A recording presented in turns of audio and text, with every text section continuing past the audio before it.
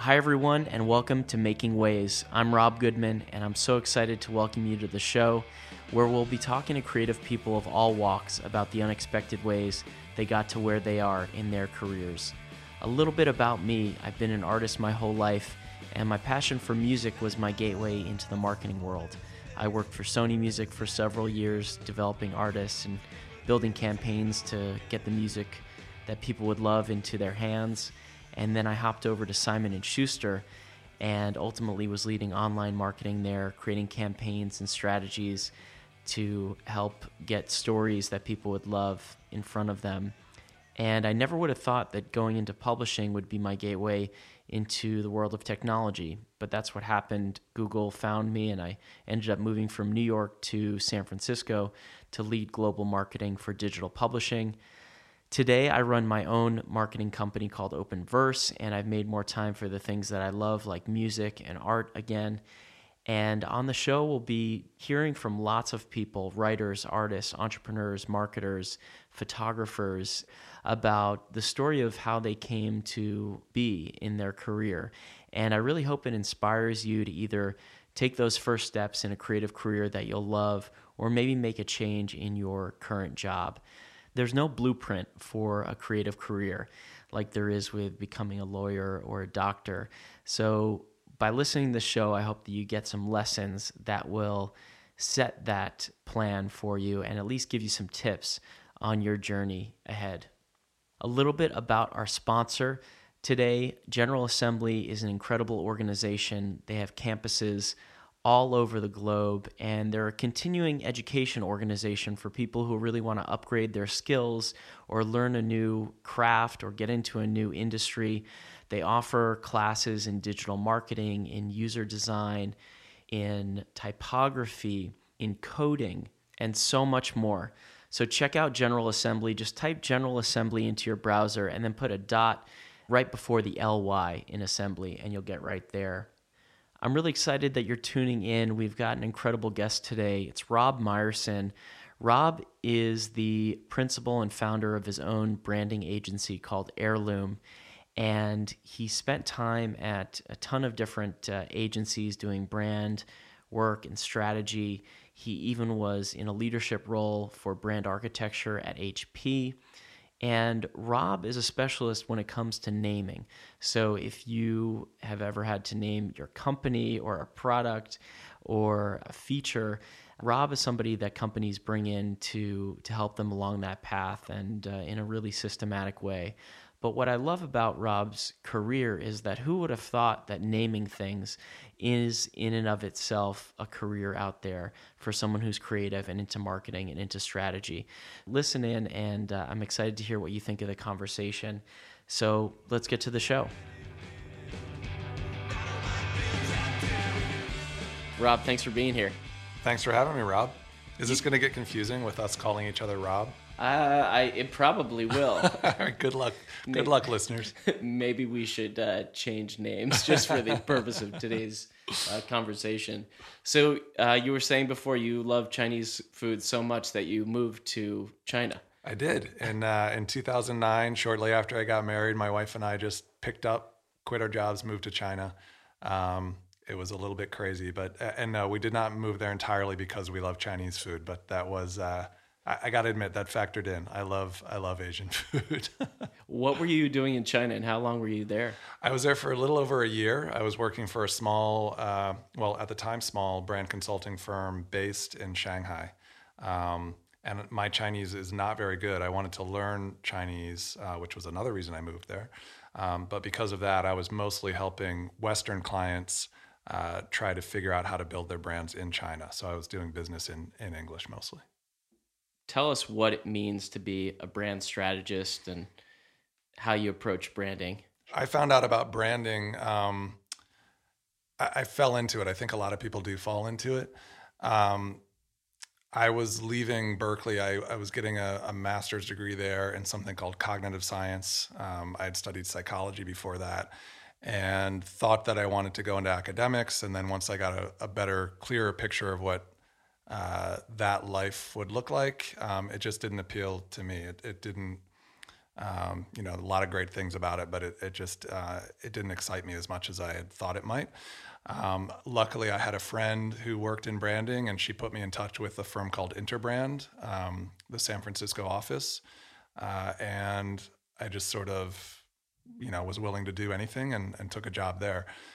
So what it turns out it is is is helping companies of all sizes, all industries, um, figure out how to talk about themselves. Basically, sometimes that's they have a great story and they just haven't figured out how to articulate it. Sometimes it's a new brand and you're sort of constructing the story as the company is constructing itself, which is also pretty interesting. Um, so I've been doing that for over a decade, and there are a lot of different kind of pieces of it, but that's what it is at a 30,000 foot level. And when you were growing up, what were you interested in? I mean, I'm curious what the path is for someone to get to ultimately brand. Yeah, I think I can tell you about this not only from my own story, but from having interviewed a lot of people looking to do what I do, from hiring at different agencies and in-house brand teams. And what I've seen is that a lot of people who get into this field have pretty eclectic backgrounds, and I think I do too. So I grew up interested in music, certainly playing music. Um, Art a little bit. I was drawing from a young age and took a lot of art and painting classes, but also pushing myself pretty hard academically. Both I mentioned academia before. Both of my parents are teachers. My brother is a computer scientist who was a professor for a long time. So the family business, if you can call it that, is you get your PhD or something like that, and you go become a professor and do research or teach. Um, so those two things kind of conflicted a little bit for me, I think, and that I don't know that I ever thought seriously that art or music was a career option for me, which is now I think looking back is kind of sad that I didn't take it more seriously in that regard. But as a result, I ended up having some hobbies that I was passionate about, and then also really kind of pushing myself academically. And so I guess I ended up with this sort of hodgepodge of skills, where I wasn't. I guess it's sort of like jack of all trades, master of none, which turns out to be pretty useful in branding, or in really probably a lot of kinds of consulting, where there's a lot of diversity in terms of the different types of companies that you're working with. So what was your first job after school, and then where did you go from there? After grad school, Yeah.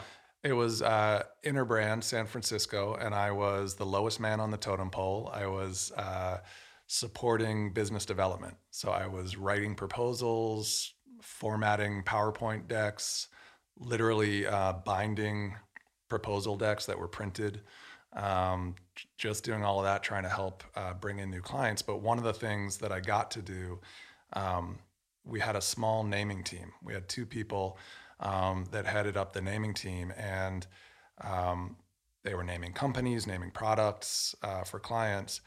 And because it was such a small team, they had this sort of all hands on deck approach.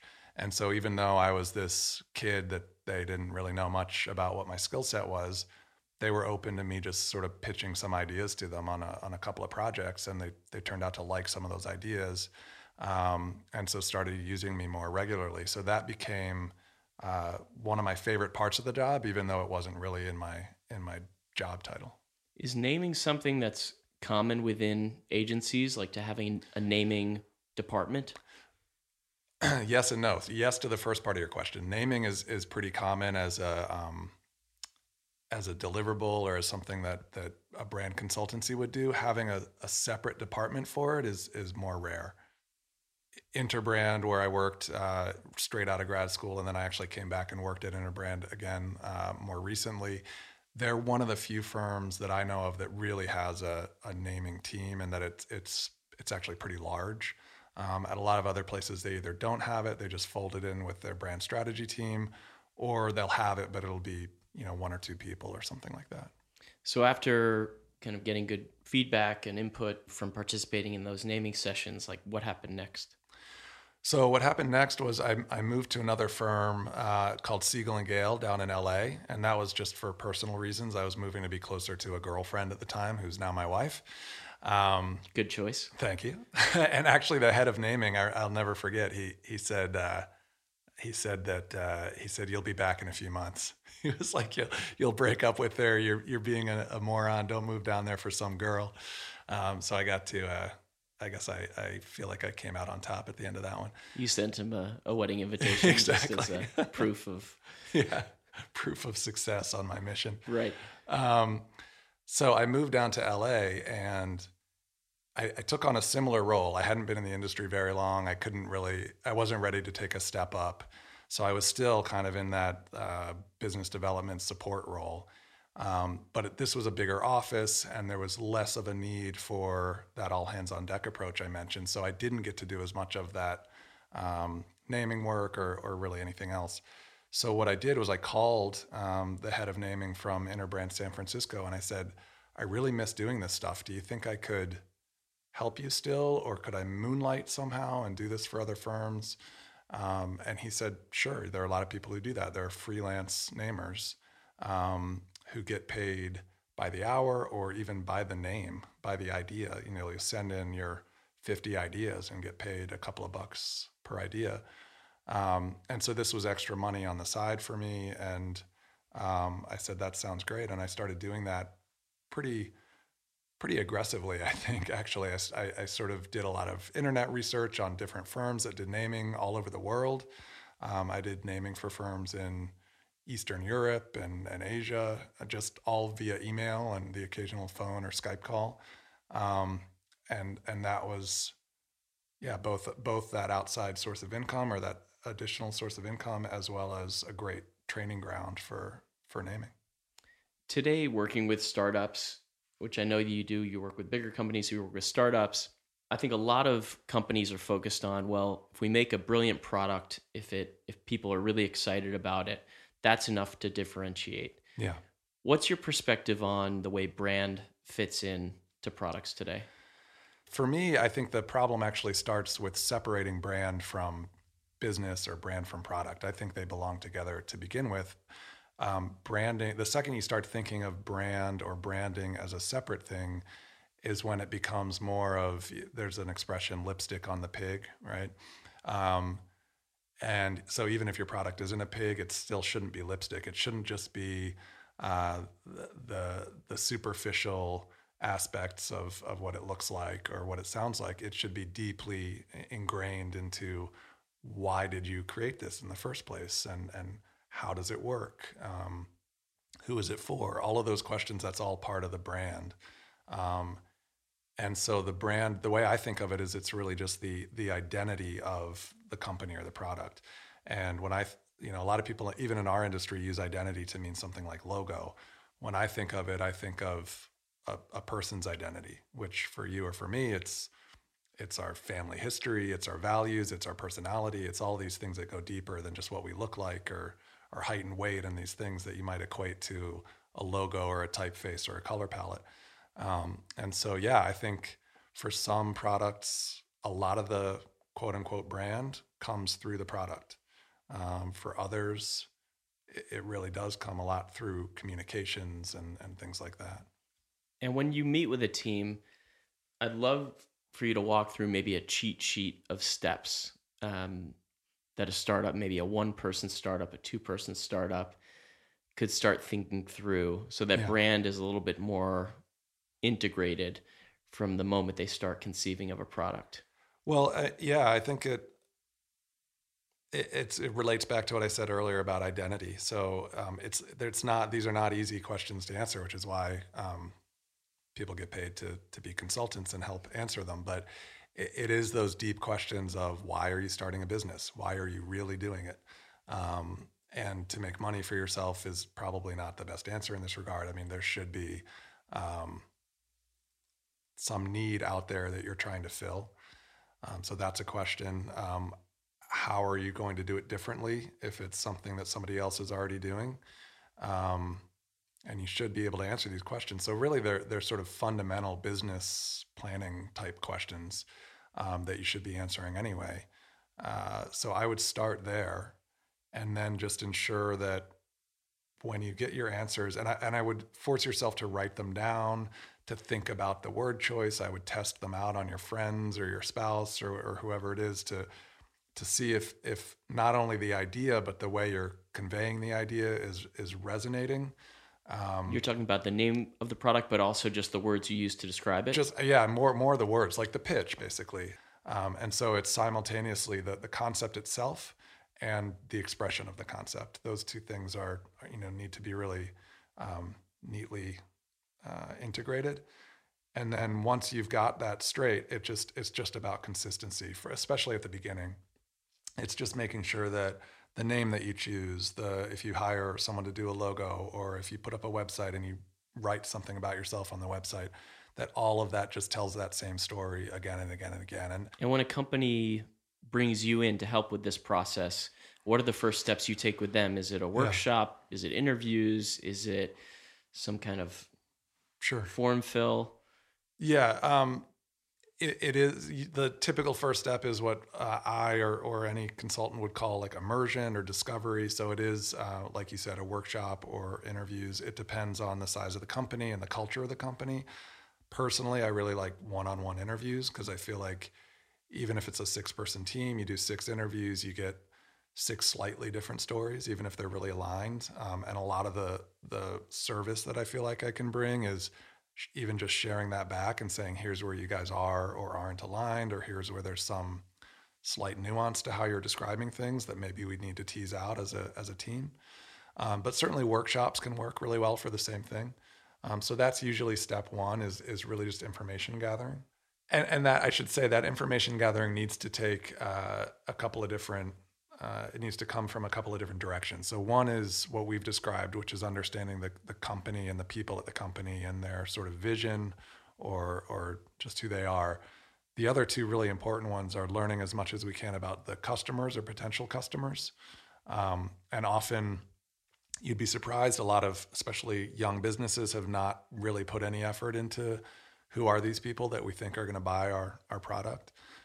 So trying to get a feel for who they are, whether that's demographically or what their sort of needs are or what they hate about the other products that are already out there. So that's a big part of it. And then the third is the competition, really figuring out who else is trying to do what you're doing. And so looking at the cross section of those 3 areas and then sort of presenting that back, working with the team collaboratively to sort of figure out what the most salient parts of those findings are. So you have to work with them, but then you sort of look at those 3 areas and find something that ideally that you feel like this brand can own, that's true to who these people are and what they're trying to do, that's interesting to customers, compelling, relevant, and that's also unique, or at least, and this is where you get to kind of the sort of the depth or lack of depth in branding that I think a lot of people complain about. It's either truly unique and your job is just to highlight that or talk about it in a way that's interesting, or sometimes it's less unique as a product or as an offering, and it's more about maybe how can we put a different spin on the way that we present ourselves. Hi guys, I want to talk to you a little bit about our sponsor, General Assembly. General Assembly is all about giving you the tools you need to pursue a career that you'll love. And they've got a campus here in San Francisco, and they have campuses all across the country and even across the globe. You can take classes at nights, on the weekends, during the week they have intensives. So if you're in a job, you can actually study on the side, or if you're in between jobs, take a course there. And I've had friends that have taken classes and have really transformed their careers, going from print designers to UX designers who work in mobile and web. And at General Assembly, you can take coursework around digital marketing, typography, coding, UX design, SEO, data science. There's just so much you can do there. And what I love about the organization is they also offer career tools so that after you go through these programs and trainings and you graduate, they actually know people in those industries that you can connect with and even give you inroads to your next job. So check out General Assembly. Just type out General Assembly in your browser and then put a dot before the LY in Assembly and you'll go right to their website. And I encourage you all to sign up for one of their free events. They offer events every week and you can go to one of these things, learn about a course that you might want to take, and actually interact and ask questions of people who are working in that industry or profession that you're interested in. All right, let's get back to the show. Is there something from your experiences working in Asia that you feel you've brought back to the States? It's a bit of a unique perspective on things. Well, it's funny, I named my firm Heirloom, and I get the question a lot as a namer, why did you name your firm Heirloom? I think the seed for that idea, it comes from a client in Singapore. I worked with a very large bank there, and had the pleasure of working directly with the CEO, who was the third generation CEO or leader of that company. His grandfather founded it, and now it's one of the bigger banks in Singapore. So he's, it's a multi-billion-dollar company. He's incredibly wealthy and wears suits that cost more than I make in a year, but super, like, just a really nice guy. And working with him was such an incredible experience because despite all of the success that he had had already, and, frankly, been born into some of that, but you could feel his desire to get it right. And almost fear's not the right word, but he didn't want, he wanted to do his grandfather proud. And so there was this totally different feeling that you get from working on that than you do from working for a big conglomerate where your client might be the nicest person in the world, but they're doing their job. It's not their grandfather's company. So this client, the project was fascinating for a lot of reasons, not the least of which was when I did get to meet with him one-on-one and just sense that feeling of wanting to get it right for those reasons. That was really powerful for me. And so while I don't necessarily only want to work with clients where it's a family business, that was meaningful to me from a brand standpoint, and that I do think it's a good habit for people running businesses to think about their brands and to think about their businesses as things that they want to last for a long time, even if they don't, even if they have a exit strategy and they're planning on selling in a year. But if you want to build a strong brand, I think you need to really think long term. And I think, it's a pleasure to work with people who think about their business, who just take it more seriously and more personally and want it to succeed for all the right reasons, as opposed to just being there to do their day job. So what were you doing leading up to launching your own company? And what was your thought process in kind of leaving the corporate world to strike out on your own? I had thought about starting my own thing, for a long time, just as an idea in the back of my head while I was at agencies. It got more real when I got back to the U.S. after living in Asia. I thought I might give it a shot, but what I was doing just prior to really starting this firm was I was the head of naming and brand architecture at HP. And when I interviewed for that job, this thought was getting so serious for me that I actually told the woman I was interviewing with, who became my manager, that I wanted to do this. And I said, what if I came to work for you 4 days a week, and the fifth day I could do that? And she sort of laughed and said, no, I need you 5 days a week. But then she said, if you want to do that, if you have time outside of the 5 days a week and it's not affecting your job, and of course, if you're not consulting with competition to HP, go for it. And I don't know if she expected me to take it as seriously as I did, but the second she said that, I thought, okay, I'm going to use my time with a full-time job and a salary to start building this. And And how so, long did you kind of build it on nights and weekends? not quite a year, I think, maybe a year.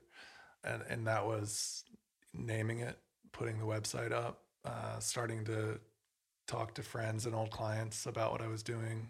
There was all the, registering a business, forming an LLC, trying to figure out how to pay taxes. And now that you've been doing it for a little while, detached after leaving HP, how are you thinking about being on your own versus, living this life of kind of career, corporate position, the security and safety of that? Yeah. How's it been? It's been amazing. I love it. But I also think I've been lucky. And so it's hard to say if I would be quite as paint as rosy of a picture of it if I hadn't been as lucky. It's been less than a year still, but it's been a good year so far. And I like the diversity of it a lot. I like the sort of ownership that I have over it. Not only the 100% control I have over all decision making, but also the necessity to do all the work and the things that I used to rely on other people to do, the constant sort of networking and the fact that when I go to lunch with an old friend now, it's I don't know, this might sound bad, but it's both lunch with an old friend and it's work, sort of, because maybe that friend has a friend who might need something that I could help out with. I feel like there's a lot of that sort of killing three birds with one stone, or I'll take any phone call, basically. I mean, it might be a job lead for me. It might be something I could refer somebody else for, or it might just be a connection. I don't know. Anyway, I'm loving it. I do think the lack of secure income is a little bit nerve-wracking, but that's a price that, for now at least, I'm willing to pay. And if you could go back and give yourself advice, kind of your younger self, about how to get better prepared for this kind of job, this kind of career, what might you have done differently? Well, I mean, if you want to go way back, and something that I'm going to try to impart on my kids, I think I mentioned it earlier that I didn't know that branding was a job, or maybe I didn't mention that, but I think a lot of people don't. And certainly naming, even more of a niche within branding, people don't know that that's a job. And the older I've gotten and the more people I've met around the world, the more I realize that almost any interest, if you're passionate enough about it, can be turned into not only a job, but probably a pretty decent job if you're good at it. And if you put in the work and if you can afford to get maybe the right education. So it's not easy necessarily, but there are things like music that I think I sort of discounted because I didn't necessarily want to put in the work, or maybe didn't have the talent, I didn't think, to become a great musician. There are probably like 10,000 jobs, just completely different job titles in the music industry that might have been great for me. And that just didn't occur to me. So the advice being, focus on what you're passionate about, and there's likely a position out there where you could put that to work. Yeah, I think, I mean, and it's a little bit trite, but I think even though I heard that all growing up, it still didn't occur to me the diversity of good jobs that are good different types of jobs that are out there in the world. Well, Rob, thanks so much for coming by today. It was great chatting with you, and thanks so much again. Yeah, thank you. It's been great. All right, guys, that was the conversation with Rob. Guys, definitely check out Rob's company, Heirloom Agency, and the website's heirloomagency.com. And I want to thank again our sponsor, General Assembly. They're an incredible organization with classes you can take during the week, at nights, on weekends. They even have free events. And it's such a great chance to put a toe in the water and see if that career that's been itching you, or that job, or that skill that you've wanted to learn is something that you actually want to pursue. So I encourage you all to go to their website. Just type in General Assembly into your browser and then put a dot before the LY. You'll get right there. Sign up for one of their free events. You get to mix and mingle with people working in that industry, learn a little bit about a course before you dive in and take it. And I'm excited to hear what you guys think. And special thanks to my friends and family and supporters who have been so giving with their time and their input and their feedback. We could not have launched this show without all of your support. And if you like what you heard today, a really great way you can support the show is by going to iTunes and putting in a review. That's really an incredible way for people to discover the show. So I encourage you to do that. And you can learn more about me and about the show, and even check out illustrations and articles about each of our guests at makingways.co. Making Ways is engineered by Jim Heffernan at TTO Productions. Our music is by the Sandworms, and we've got some music from Jim Heffernan in there as well. Thank you guys so much for tuning in, and have a great week.